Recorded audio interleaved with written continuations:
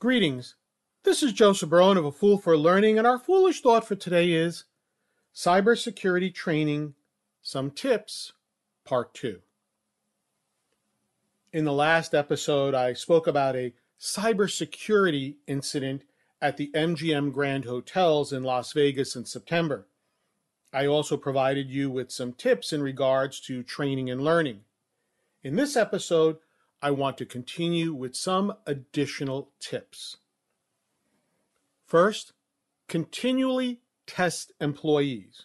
One of the ways we tested employees at my last organization was to conduct periodic phishing tests. An email would be sent out to all employees, which looked very, very realistic as it came from the particular organization, asking them to eventually click on a link. However, there were clues in the emails which, if they were paying attention, would indicate that something was not quite right and that this was a phishing attempt.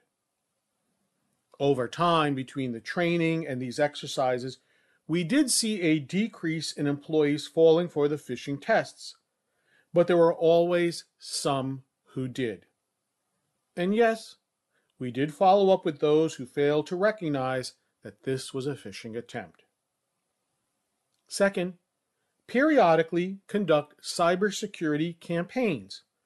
Don't do it every day or week, but maybe designate a month as Cybersecurity Awareness Month with email reminders, posters, events, etc. Third, provide regular and continuous cybersecurity training to IT professionals.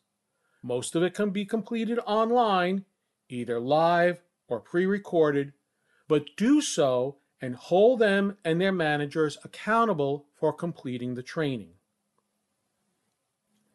Finally, ensure that managers know the penalty to their organizations for failing to comply with security and privacy laws. For example, here in the U.S., the Security and Exchange Commission, or SEC, can fine an organization for failing to protect personal identifying information of their customers. It is my hope that these 2 episodes on cybersecurity training have given you something to think about and possibly implement. If you learned something from this episode, please take a moment to like, comment, or subscribe. And to learn more about A Fool for Learning and how I can assist you and your organization with an appropriate learning solution to meet your business needs, please visit my website at afoolforlearning.com.